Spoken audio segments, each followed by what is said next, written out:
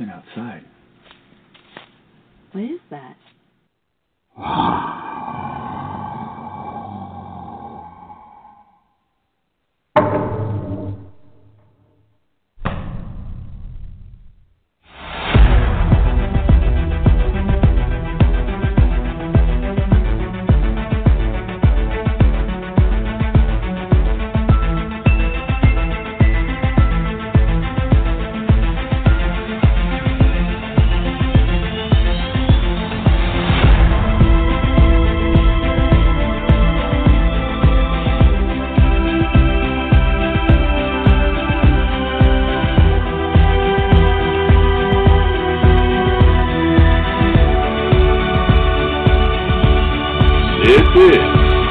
Monster X Radio.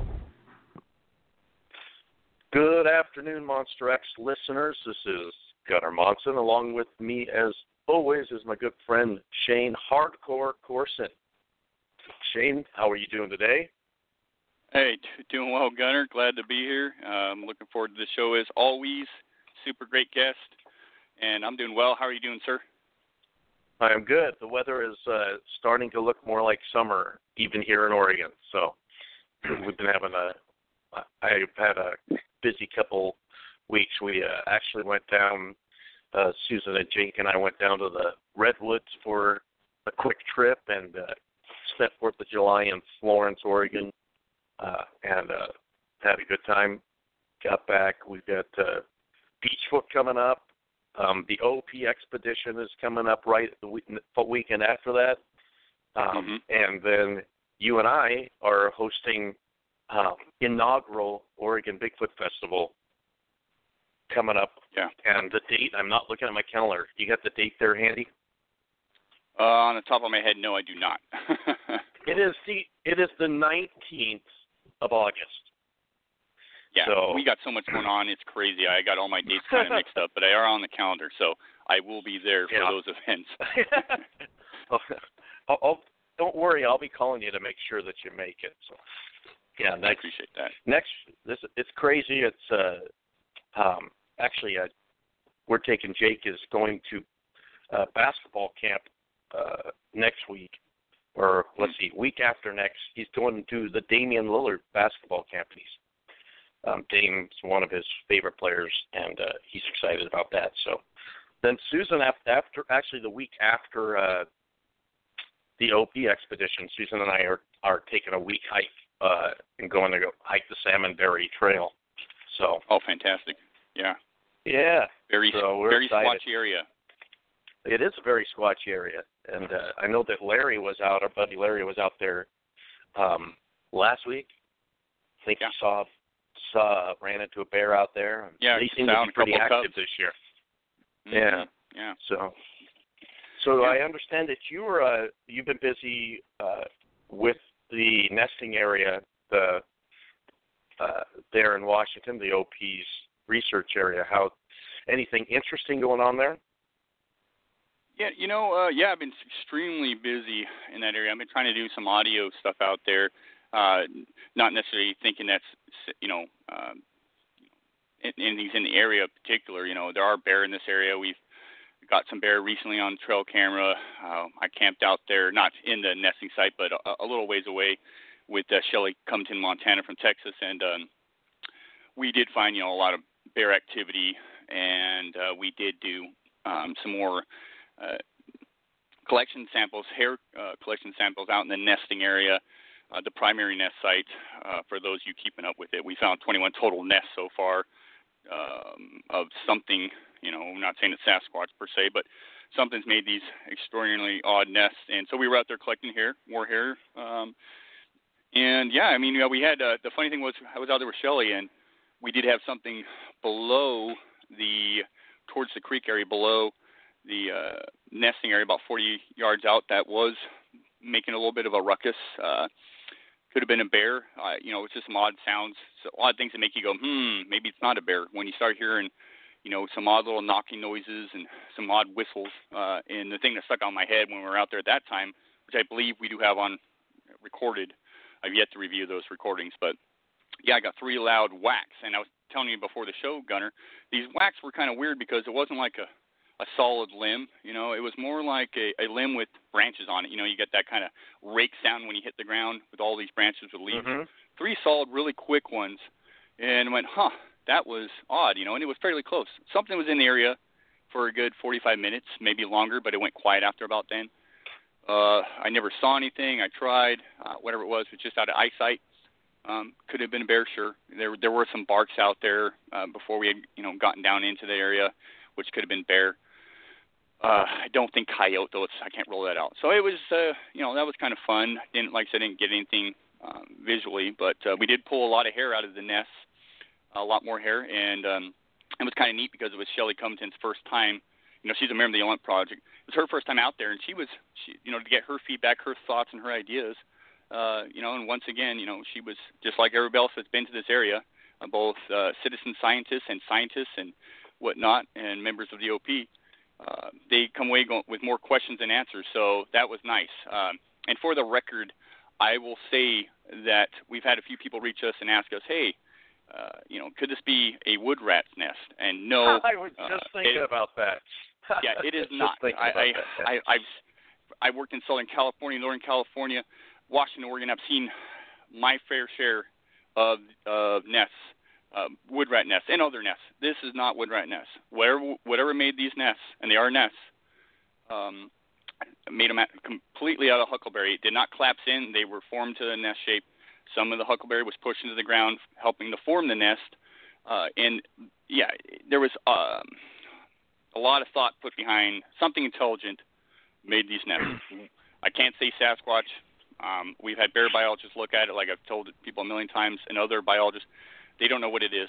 It just, from our aspect and what we're seeing in the few primatologists we've talked to, it looks like a gorilla nest. Well, there's no gorillas in North America, so that's all. That's where we're at right now. The hair that we've had looked at, you know, it's, you know, that everybody hates it, but it's come back unknown. Not all of it. They found, you know, bear hair and raccoon and deer and the surrounding areas. But the suspect hair that I've got a keen eye for now, that's been nestled into the branches of this nest deep down. It's the same hair found in the different layers of the nest. So whatever this hair is whatever made the nest, in my opinion. And it's come back unknown. Hominid, possibly. You know, so that's exciting, and we'll see where it goes from there. But we'll do a show. We'll do a show down the road here on this to talk about it more. If you go to the Kennewick Conference in Washington in a couple of months here, there'll be a lot laid out there, as well as the Sasquatch Summit. And we'll talk about stuff on this show. You're not going to hear anywhere else, but you'll hear on Monster X Radio. You know, and yeah, you know, we're as excited about this as many other people are. You know, and we'll see where it goes. That's all we can do. Yeah, and then there's I know that there's an ongoing investigation. Part of the nest samples have been sent on to have the new DNA now analysis that allows for a lot that's a lot more extensive than what was available previously. And that's exciting. eDNA, eDNA, right? And these samples are being sent off to Dr. Todd Disatel out of New York, and we're trying to raise more funds. You know, some funds here with Indigo. I know it's on Dr. Jeff Meldrum's page. Trying to raise some money, so you know they're about $1,000 per sample to be tested.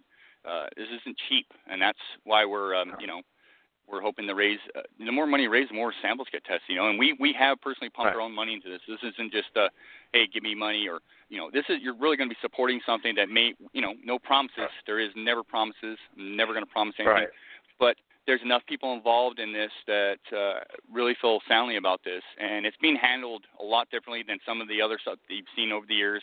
I'm not going to mention names. I'm not going to mention studies, but they've led nowhere. Unfortunately, people can argue, oh, they did, but they really didn't. This is why we're still here doing this. And yeah, so it's exciting. I know there's tons of other research groups, research individuals doing amazing work out there, that if they had something like this, I would support them wholeheartedly. Move forward. Mm-hmm. So I hope to have that in return, and I have supported other people and individuals and groups before. We hope to see that here, because really, collectively, This isn't a one-man show. It's not a one-group show. It's a community show, a community effort. And so if people are interested and really want to see, possible results, we're here. Let's see what happens. Help either promote it or help fund it. And yeah, so exciting stuff. And like I said, there are no promises in this, but what I've seen so far with this is another step in the right direction. This is science being involved, and the only unfortunate thing is it does take money to get it done, but that's always going to be the case. Yeah, it's like every piece of evidence. To me, the OP's going about this the right way, because nobody's saying that this is Bigfoot. It's a very unusual find, and you got to put everything in context. I know there's been some. I've seen the naysayers out there that it's this or that, and they don't have all the information. They haven't been to the site. One of the most compelling things to me was, and Derek Randles is the consummate outdoorsman. I mean, he doesn't just pull things out of his ass to talk about. When he was talking about the condition of the huckleberry on that entire ridge line when he first was up there, it was impressive, because the way he described it is decimated. That it wasn't, that no chew marks, that there's all this huckleberry at various heights up to like 8 feet. Is that correct? Like where these huckleberries have been snapped off. Oh yeah, snapped off. Yeah. Right. See, real quick, so I took Shelly out to this location. That was one of the things that blew her away. They were clearly snapped off, and you can go. They're clearly snapped off upwards of some at the 2 foot level up to 8 foot level. Now, there's 21 nests spread out over 5-6 fingers coming off a ridge.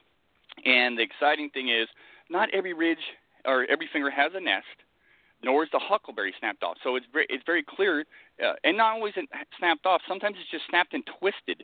Sometimes it's just snapped and broken.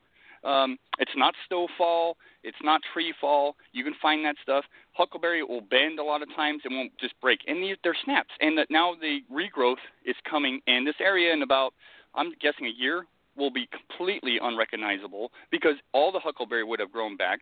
So this is kind of, we're now into, let's pick up the pace mode, because it is starting to grow back. We've taken, about as much pictures and measurements and samples as we need or can take, and so now we're, taking this to the next level, where it is pick up the pace, involve science, which we've done from day one, but let's get this test, and we did bring Dr. Jeff Meldrum up there to look at it, and once again, blown away, and like had nothing he'd ever seen before. And so, we'll definitely cover this more. Maybe we'll do a show here soon, because I love talking about this. There's a lot of information. I hope there's others out there that can find this. It'd be really cool to find this sort of setup somewhere else. It'd be very cool to duplicate this somewhere else. We're working on that right now. The Olympic Project is currently working on trying to find, giving all the characteristics and what we're looking at, what we think we're looking at, trying to duplicate this somewhere else. I know there's other individuals out there that have come across singular nests. It'd be really cool to find nests of this caliber, which includes more than one, anywhere up from 2 to 5 in one given area. That'd be exciting. Yeah. Well, I know that we could talk about this all day long, but we do have a gentleman waiting for us to join us on the show today. David Bakara is a Bigfoot investigator, and he is also the owner and operator of the Expedition Bigfoot Museum in Georgia. So let's bring David on and get the show on the road. David, thanks for hanging out with us today. Welcome to Monster X Radio. Hi guys, nice. Thanks for having me. So we get excited about the. Are you familiar with the what's going on up in Washington with the Olympic Project? Yes, I've been following it as much as I can in my schedule as it allows it. But I find that kind of stuff fascinating, and I got to tell you something, that I have the utmost respect for the guys that are in the field doing the work. So, when you really think about all the people that are involved in the Bigfoot world, what is there, maybe 5% that are out there actually getting the bites and doing the sweat and the labor out there. So just hats off to you guys. The rest of us appreciate it. I get out in the field. I've got cameras. I'm a field guy myself.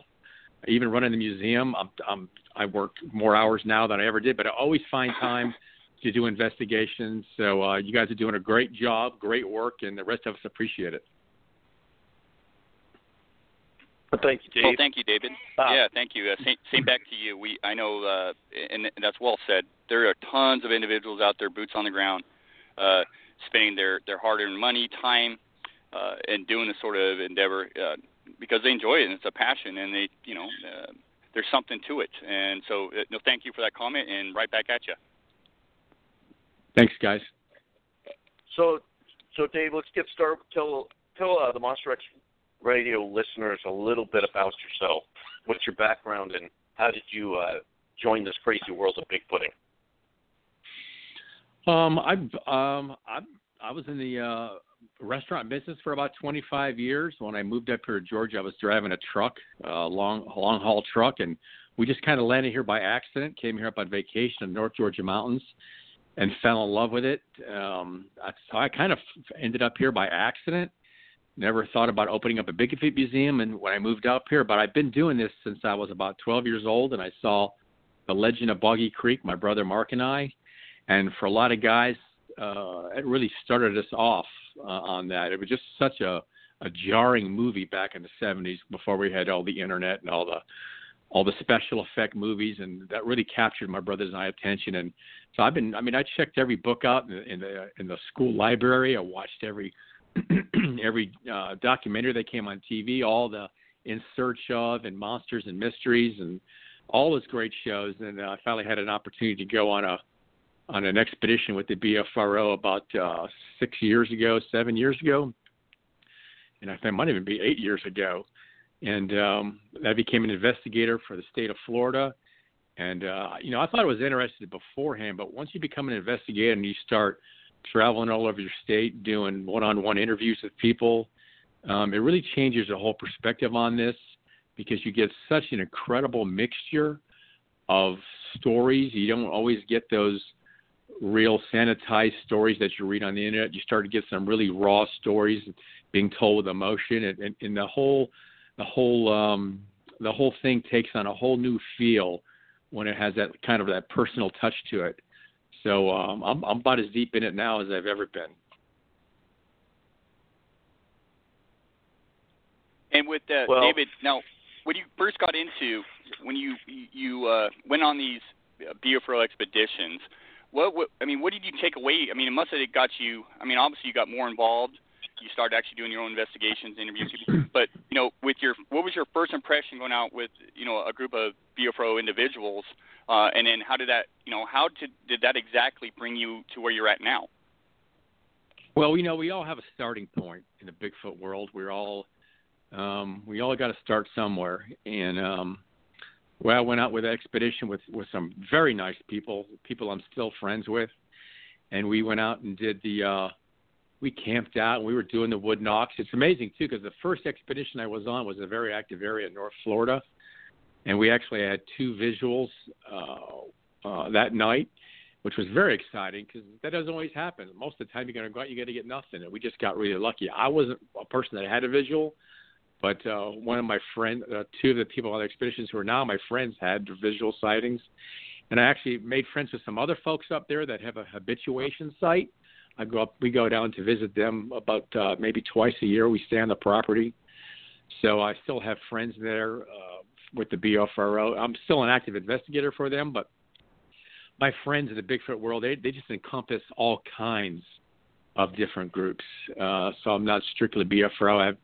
I have so many friends from every walk of life that are investigators and researchers, and I think that's the part I love so much is just a mixture of everybody. We've got some guys that are strictly looking for relic hominids. Some are looking strictly for some kind of unintelligent ape.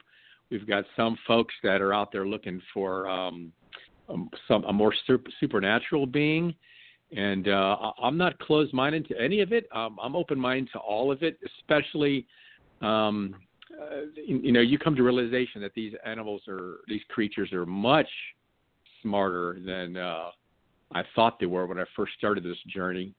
The way they evade our trail cameras and audio, and it's a rabbit hole, but I've loved the trip so far, and I hope I have got another 20 years to go. Yeah, no, that's a great point, David.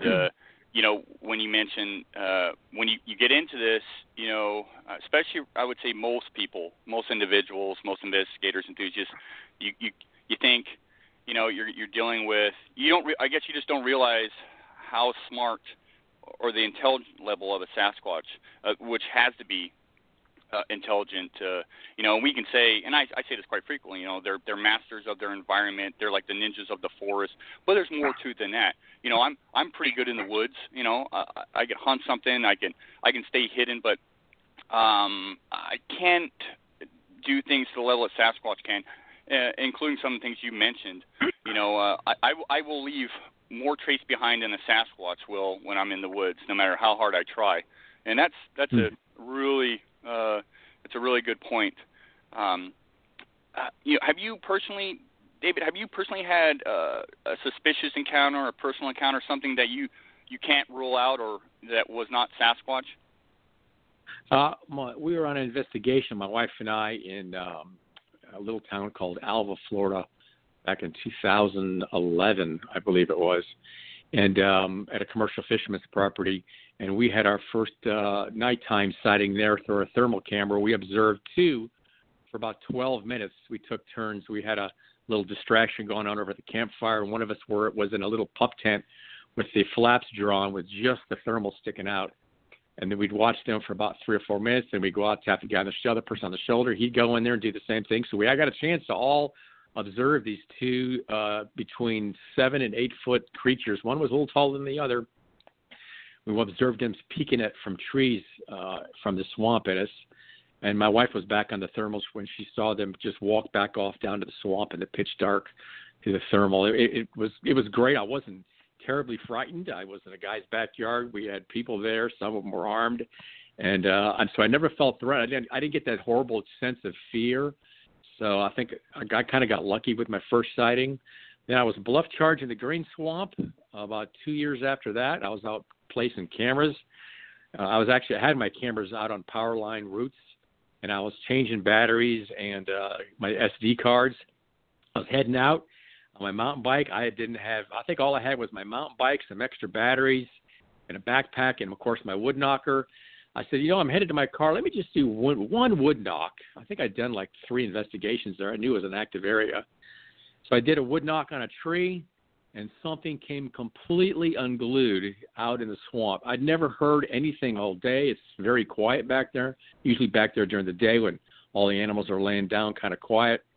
And this thing started coming out of the swamp in my direction. I could hear it breaking small trees and branches and thrashing around. I remember looking around thinking, holy cow, it's going to happen. I'm going to see. This is going to come right out. And the closer it got to me, it started off about maybe 80 yards away. I guess when it came to about 30 yards from breaking out of the forest in front of me, I completely lost my nerve. Here I am. I thought how ironic it was that here I am looking for something, and quite possibly the thing I'm looking for is about to come out into the forest in front of me. But it sounded so aggravated and pissed off. I don't know if I wanted that to be my first meeting with one. So I actually hopped on my mountain bike, and let me tell you something, I paddled my ass off out of there. I remember stopping halfway around a curve to see if it bounced out around the curve, to see if it peeked its head around, whatever it was. And I remember even losing my nerve there, and I just got in my car and left. And I also had an encounter in a state park in North Florida. My wife and I were on a hike in an extremely active area, and I did a wood knock. First one, I didn't have my recorder playing or anything. I did a nice, clear wood knock, 2 o'clock in the afternoon. Beautiful. There's nobody back there. No houses, no structures, anything. I did a nice, clear 2 or 3 wood knocks, and something pushed a tree down, maybe 50 to 75 yards away up on a hilltop.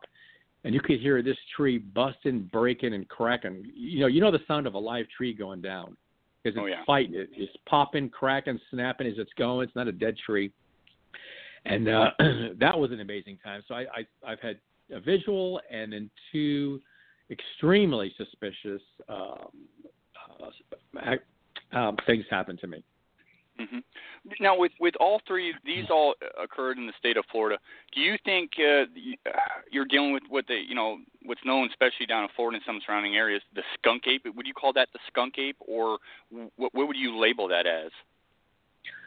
Anytime you see one in Florida, it's going to be a skunk ape. When you see one up here in Georgia, it's going to be a wood booger or a booger or a wood ape or a mountain devil. So really, it's the same thing. Same thing. But that's what we call them down in Florida, a skunk. It's got kind of a neat name to it. People like it, So so down in Florida they call it skunk ape. We just actually put a brand new exhibit up called the skunk ape exhibit, the Florida skunk ape, and then we just unveiled that 2 weeks ago. Oh, fantastic! Yeah, we're definitely going to touch on your museum because I haven't been there, but it's on my bucket list for sure. But it is fascinating with the different names of Sasquatch around the country. They're usually all envelop some sort of the same thing. Skunk ape, you think something kind of smelly. Wood booger, rock ape. All these different names, Bigfoot, Sasquatch, they all kind of have some similarities with the name.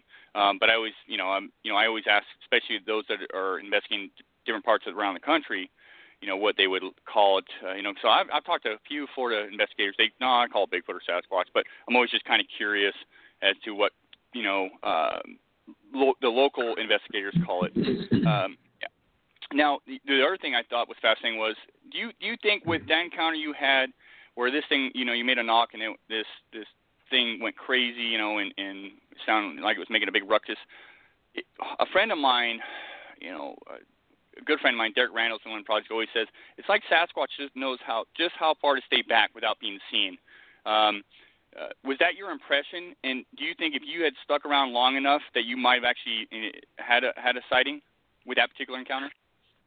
I think so. I think it was going to come out of there, but it wouldn't surprise me if what you described exactly what would have happened, where they do know just how far they can come and get the desired effect of you leaving the air without having to show themselves.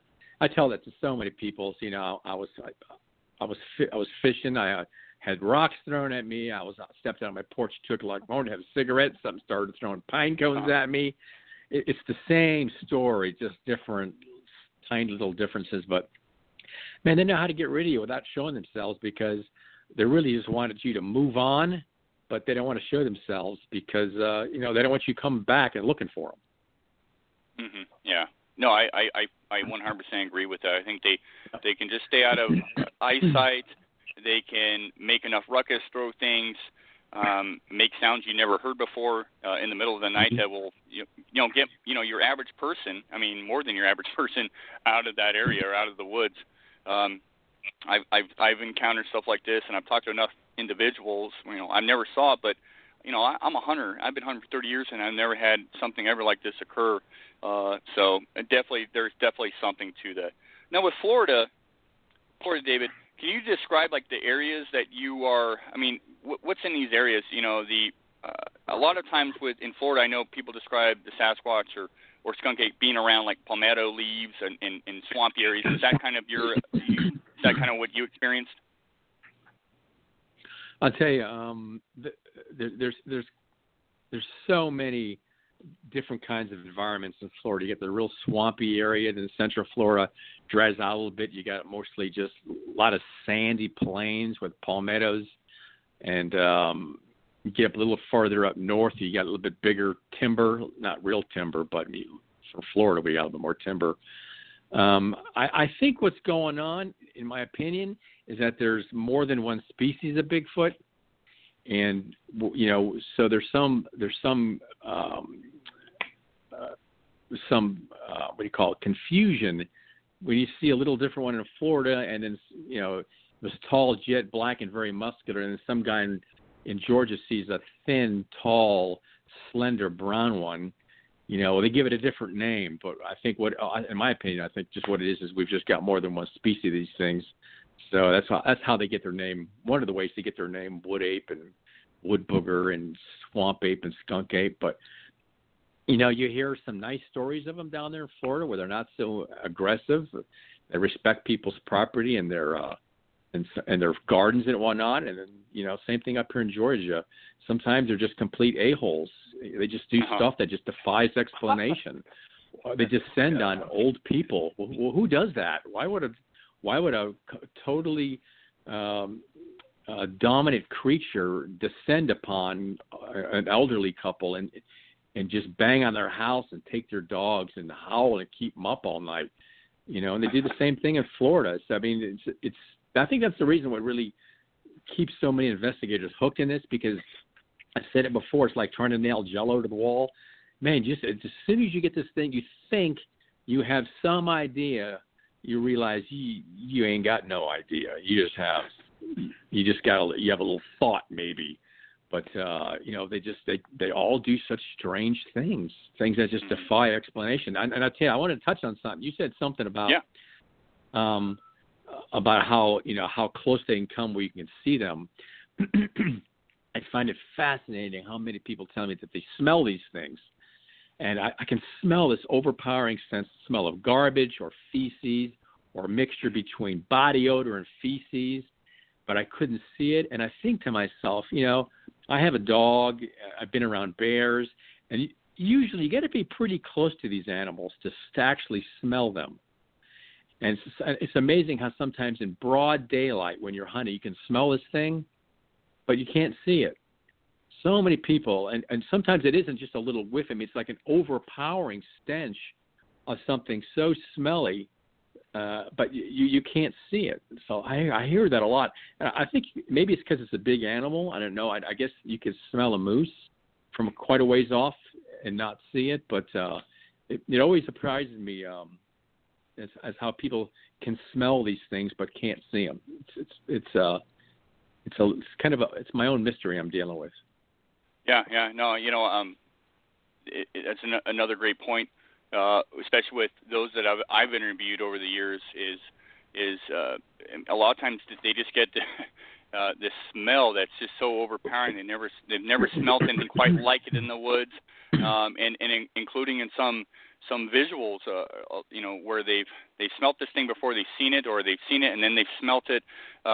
It's overpowering. Not every encounter, especially with visual, has that smell associated, or the person that's witnessed a Sasquatch has smelt that smell. And I think possibly it is the distance, like you mentioned, and also the fact that maybe it's some sort of pheromone excreted during agitation or fright that could during your guys' thermal, when you guys got those two individuals on therm, did you smell anything during that?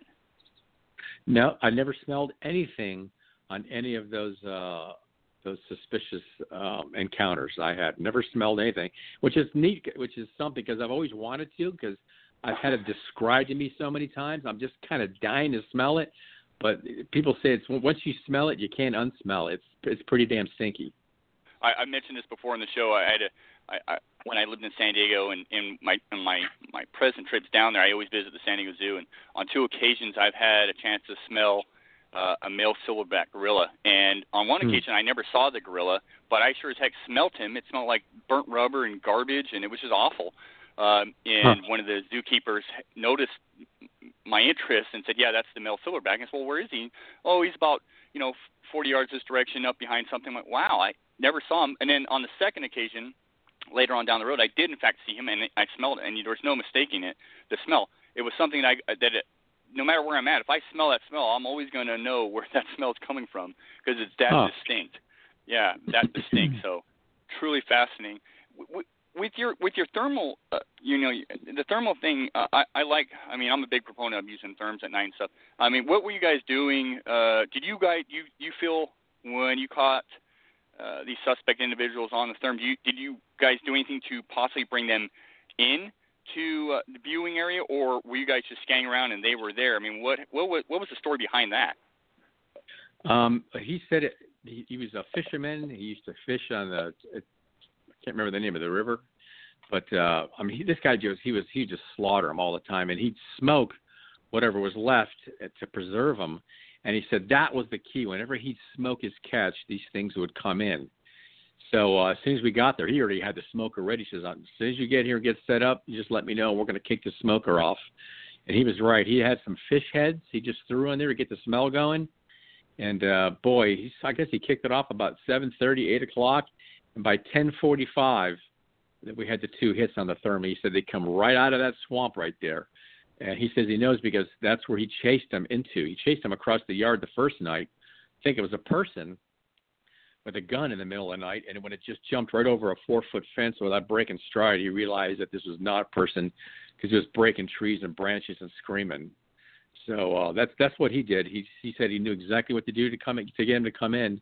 And I've heard that before, that the smell of fish is almost an irresistible attractant to him. Yeah, I've heard. I've got friends that use, or they say fish brings them in, or another one was chicken. I'm partial either way. I'm not sure. I think if they're in the area and there's an interesting smell, though it sounds like this gentleman had ongoing activity, and so he felt that the fish seemed to bring him in, and it seems like you guys got results possibly from that. So interesting stuff. David, with your move from Florida to Georgia,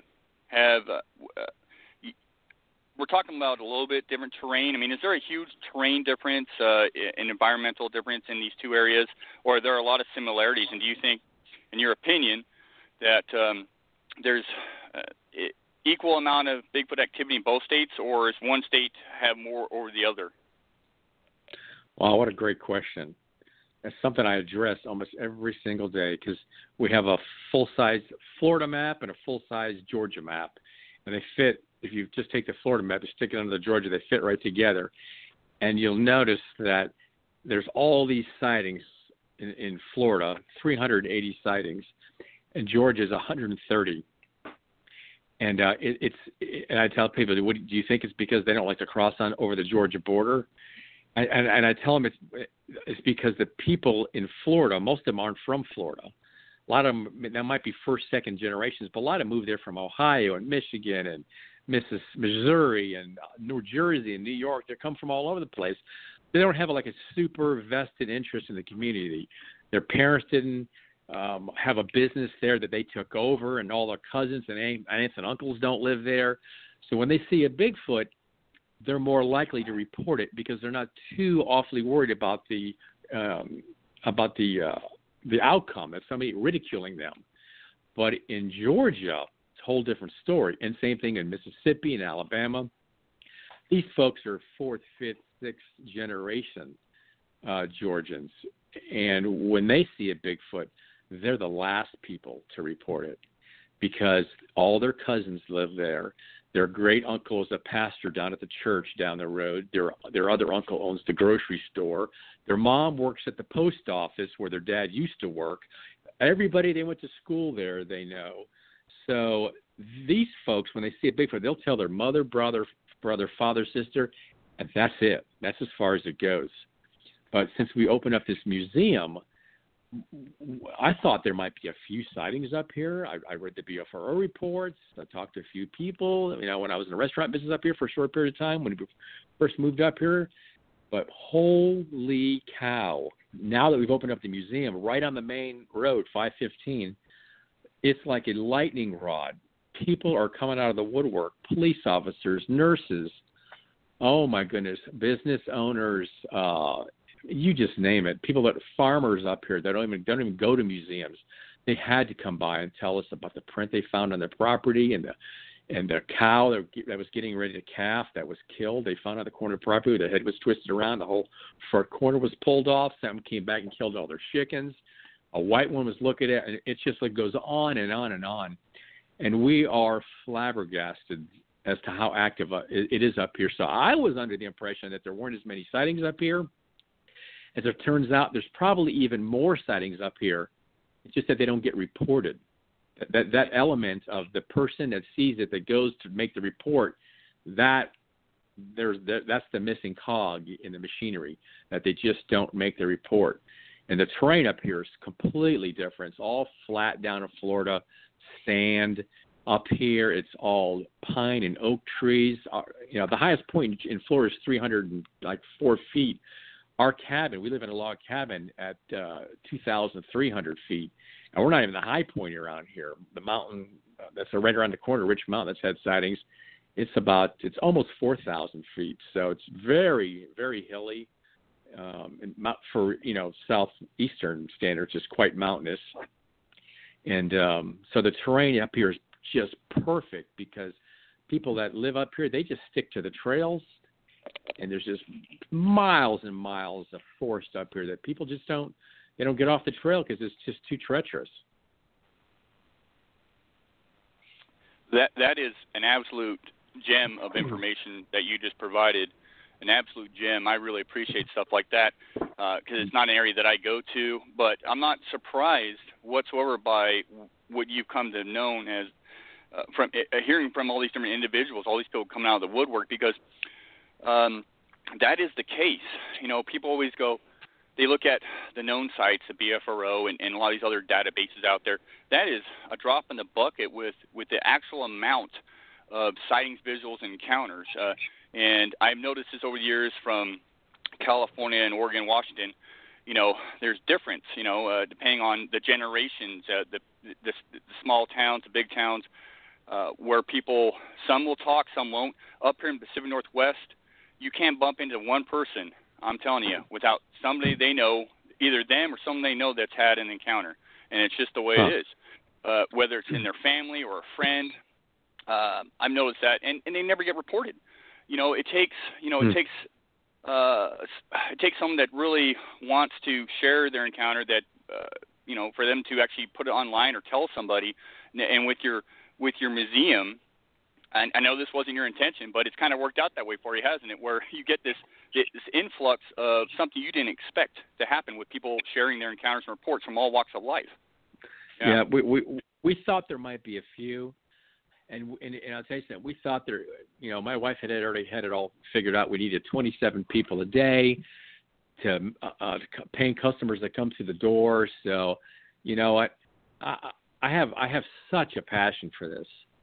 I mean, and you guys know what I'm talking about. When you have a passion for something, and that's why you guys get out in the woods every day. You risk tick bites and snake bites, and you miss birthday parties and things, and you sweat, and it can be miserable at times. So I have the same kind of passion, but I really want to bring the information to the general public. That's what this is for. This museum is for. I'm bringing all this in.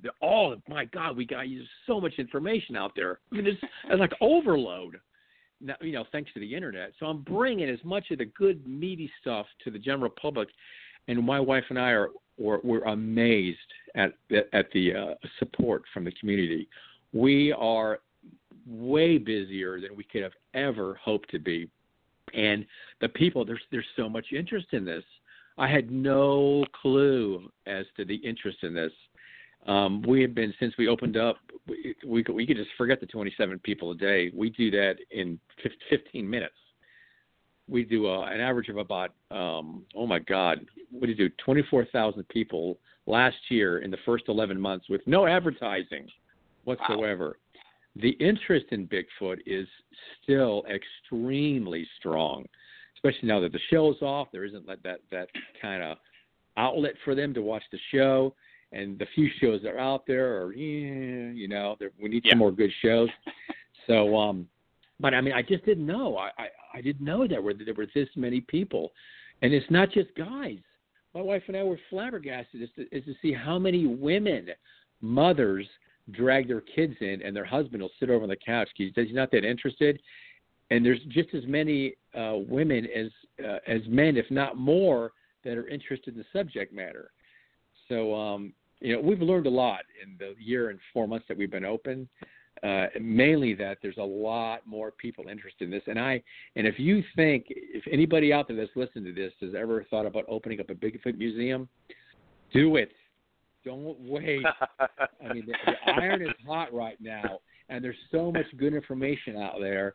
I wish to God there was 20 of these in the country right now, because I guarantee you, if you put it in a place where there's a good, steady amount of traffic, especially in a place where people like escape the city to get to the mountains, they're looking for that kind of adventure. I promise you, if you make it and you do a good job, I mean, you can't skip, you can't go cheap. I promise you that they will come. Build it will and come. Build exactly.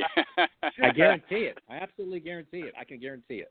Well, David, I want to talk about real quick. I want to talk about your museum here. I kind of want to close the show out talking about the museum, because it's on my bucket list, and it may even happen possibly down the road here this year.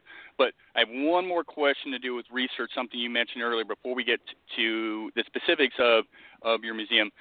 You mentioned something earlier, and I was just curious about this. You mentioned, that when you were placing your trail cameras, you were kind of, I believe, focusing on the power lines, kind of working those. What was your thought process behind? What was your thought process behind that? Well, I knew that they moved to the. I've had so many reports of people seeing them on power lines, so I had I had my camera set on camouflaged on trees on the power line walkthroughs, not just on the power line trails, but I had them also on some game trails too. And in the swampy areas, the power lines tend to run. They usually build that up so you can get in there in the rainy season and check your cameras. Whereas in the swamp, it can be just a flipping nightmare to get back there. I mean, I've gone there and set cameras up on game trails and perfectly dry. I go back there 90 days later, and I'm up to my knees in water and bugs and snakes. It's like this Vietnam horrible stuff, but I'll go back there anyway. So not only do the power line throughs were more active, I thought, but they were just so much more accessible. Very good. Hey, let's get into the museum. Tell us, first of all, where is it located exactly? It's in Cherry Log, Georgia, which is just about 4 miles south of Blue Ridge, Georgia. It's a little mountain town up here. And just so you know, I wasn't in a hurry to talk about the museum. I could talk about researching all day long. I mean, I love talking about it because there's so many different ways to do it. There's just so many different ways to do it. And, either going to people's houses or the state parks or national parks or game trails, or, I mean, there's just so many, now I'm fiddling with long-term recorders, and right now I've got one out at a guy's property. Got a phone call. People calling me in the museum. They have Bigfoots on the property. I've been known to close the museum and run down twice because people are in a panic. One, the lady said she had a red Bigfoot trying to get in her house at night, crying. So I had to shut the museum down, run down, set cameras up on her property. And another fellow up in North Carolina had seen one, retired Marine, and this guy was so traumatized that he wanted me to close up my museum. And it was on a weekend. I said, "Bye. I wish I could, but he's not going to hurt you. If he was going to hurt you, he would have already hurt you." So,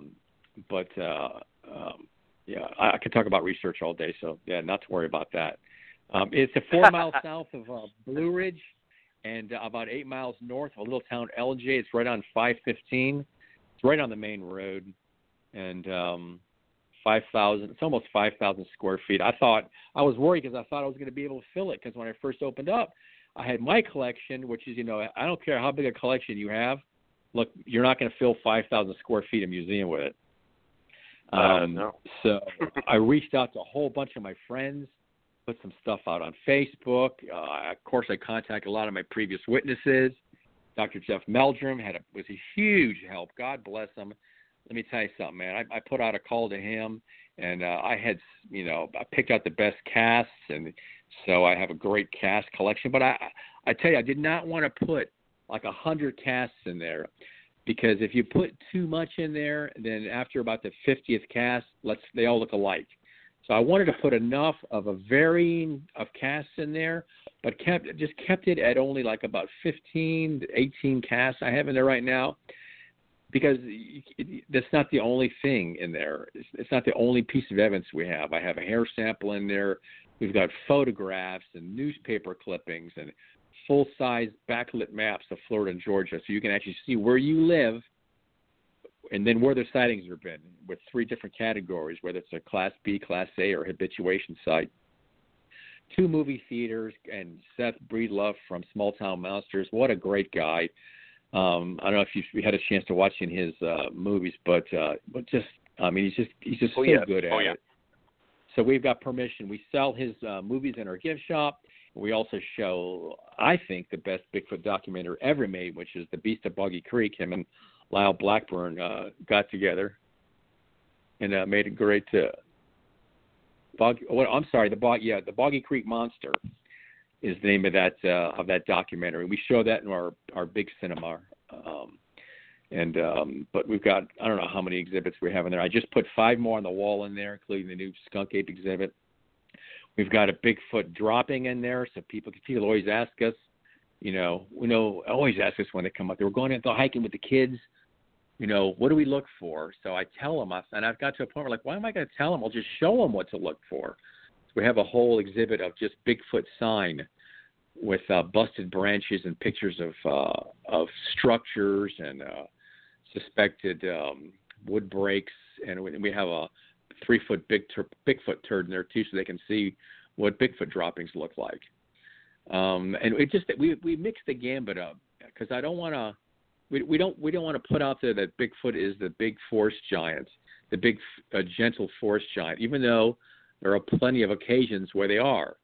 But there's just as many occasions where these things, it kind of gets a little fuzzy as to what their real capacity is, depending on each particular individual. So suffice it to say that we present as much open-ended evidence, and then when people come in, they make up their own mind as to what Bigfoot is, and whether they can, how they wrap their head around it. We want people to make up their own mind. I don't make up their mind. I don't push any specific kind of thought process agenda. It's an extremely complex phenomenon, 3, 4, 5 dimension. No matter which way you look at this thing, it's got all kinds of different facets to it. So that's what we present to the public. And it takes you anywhere from, most people are back there for about 2 hours, but you can be back there for 3 hours. And sometimes we have people come back the next day. I think I missed something. Can I come back? Yeah, sure. So we get people come back 4 or 5 times, families. So we've been very, very blessed, very blessed. Yeah, so no matter what, no matter your perspective on Sasquatch, no matter your background, there's something for everybody at this museum to take away from, whether you're just interested in the subject, you're an enthusiast, researcher, investigator, or just somebody who wants to get out of the sun. There's something to be taken away from your museum, and it sounds vast. It's actually, I can't even comprehend what it looks like in my mind. Well, I'll tell you what, people keep, the phone keeps ringing. Dave, I got a footprint. My buddy Robert Robinson from Florida at Legend Trippers just brought me a brand new foot cast from Washington. I've got one from Cliff Barackman back there. I've got another one from Tom Powell. God bless his heart. Love Tom Powell. I got another one from Meldrum. I now have foot casts. I have nowhere to put them. So I'm getting other things in that I have no place. I'm headed to Fouke, Arkansas, the week after next to pick up a very large artifact that's going to be it'll be its own display. Brian Impey out there put me on to a great guy named Doyle Holmes out there, and he's had ongoing activity out there, just crazy stuff going out there. Things are still happening in Fouke, Arkansas. Just because you don't read it in the paper, I'm telling you, it's still extremely active out there. And Lyle Blackburn put me in touch with Brian Impey. So I tell you, if there's one thing that I tell people, come and say, hey, I want to be, how do I get into Bigfooting? How do I get into this? And if I ever had one shred of advice to them, is be nice, and be nice to people. Whether you agree with what their thought process is in Bigfoot, be respectful, be nice, because it's at some point, be nice to every researcher you meet. Be respectful of them and their feelings and whether you agree with them or not, you can keep that to yourself. But because some point down the line, you may go, oh my God, that person I need to call that person because what he told me 2 years ago makes perfect sense. And if you can't pick up the call and call that investigator because you didn't mouth off or say something derogatory or negative to that person, you still have a good rapport with that person, you can call him and pick his head with some more stuff. And because your perspective on this is going to change from when you start to where you're going to be 2 years, 5 years, 10 years down the line, 15, 20. It's going to change. So I always tell people, God, be nice to each other. Some of my friends we're all over the place. I'm sure some of my friends think I'm completely nuts because I just have an open mind, and I just think it's important to keep an open mind. So that's my one piece of advice. People getting started in this is don't start off on the wrong foot by shutting people down that have a different opinion than you do. It doesn't mean you don't have to agree with them, but please be respectful and be nice to them because that's the way I was raised, and it's worked very well for me. I have tons of friends in the Bigfoot world. I don't think I have a single person that I really don't like. And I hope it's the same way for people that know me. Even if they don't agree with me, I certainly hope that they respect me and like me. And if they need anything, they can call on me. So if we're going to get to the answer of this thing, if we're going to get to the real answer to this thing, we're going to need each other. We really do need each other to do it. Oh man, it's so refreshing to hear, David. It's so refreshing to hear because you're absolutely right. And all the individuals that are working with you, a lot of them I know personally, a lot of them I've worked with, and a lot of them I've had on my show. Those that you've talked to, worked with, and had contribute to your museum are just that, very open-minded, and they don't bash people, they don't attack people. And at the end of the day, I always say this, when you start attacking people, whether you agree with them or not, what are you bringing to the table? What are you doing yourself? I think that's half the reason the subject we don't get further in the subject because there's not collaboration, and we're busy, or a lot of people are busy checking each other's pockets. What are you hiding? What are you talking about? You're a liar, this and that. And at the end of the day, that's not research. That's just it gets you nowhere. It's ridiculous. So those are well said words, and that's a well said comment. And kudos to you. I mean, your museum. For those listening, get off social media. Get in the woods, and you know what? Go to the museum. This museum sounds fantastic.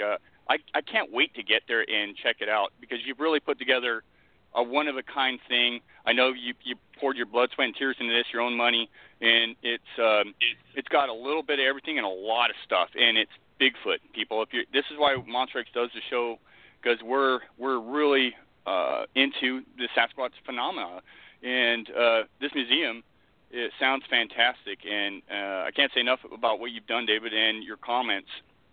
Gunner, you got something to pipe in here? Because, what a great show. Yeah, we're getting close to running out of time there, but I do want to thank our guest, David Bakara, today for joining us. We'll have to have you back on it and just talk Bigfoot more. It's always fun to, for me, Monster X is just the coolest thing because I got to get on and just talk to people about a subject that I'm passionate about, and I know that you guys are too. So, again, David, I really want to say thanks for joining us today, and good luck with your museum. I'm sure that both Shane and I will get down there and stop by one of these days, and I hope that you have much success with it and continued success. And thank you again so much for being on Monster X today. Thank you, fellows. A pleasure meeting you. I had a great time, and I hope to get to meet both of you real soon. Yeah, that will happen, and we will have you back on for sure because you're a joy to talk to. Thanks, guys. Thank you, David. All right, thanks, have a great David. evening. Thanks, everybody, for listening to Monster X Radio. Next weekend, Shane and I will be doing a show. I know that we'll be both of us will be on our way back from Beachfoot 2017. So until then, have a great week and get out there and get off off social media, like Shane said, get in the woods, go find Bigfoot.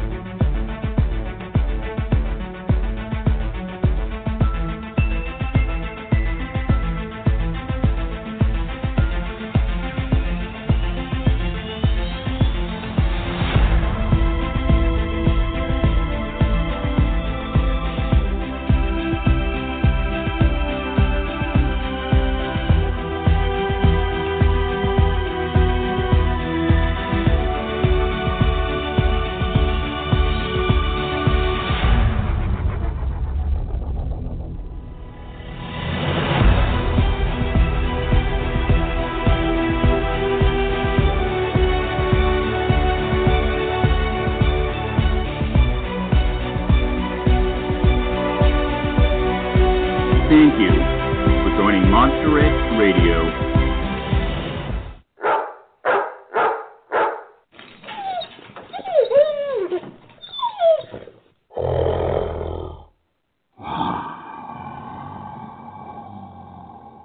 With Lucky Land Slots, you can get lucky just about anywhere. Dearly beloved, we are gathered here today to... Has anyone seen the bride and groom? Sorry, we're here. We were getting lucky in the limo and we lost track of time. No, Lucky Land Casino, with cash prizes that add up quicker than a guest registry. In that case, I pronounce you lucky. Play for free at LuckyLandSlots.com. Daily bonuses are waiting. No purchase necessary. Void where prohibited by law. 18+. Terms and conditions apply. See website for details.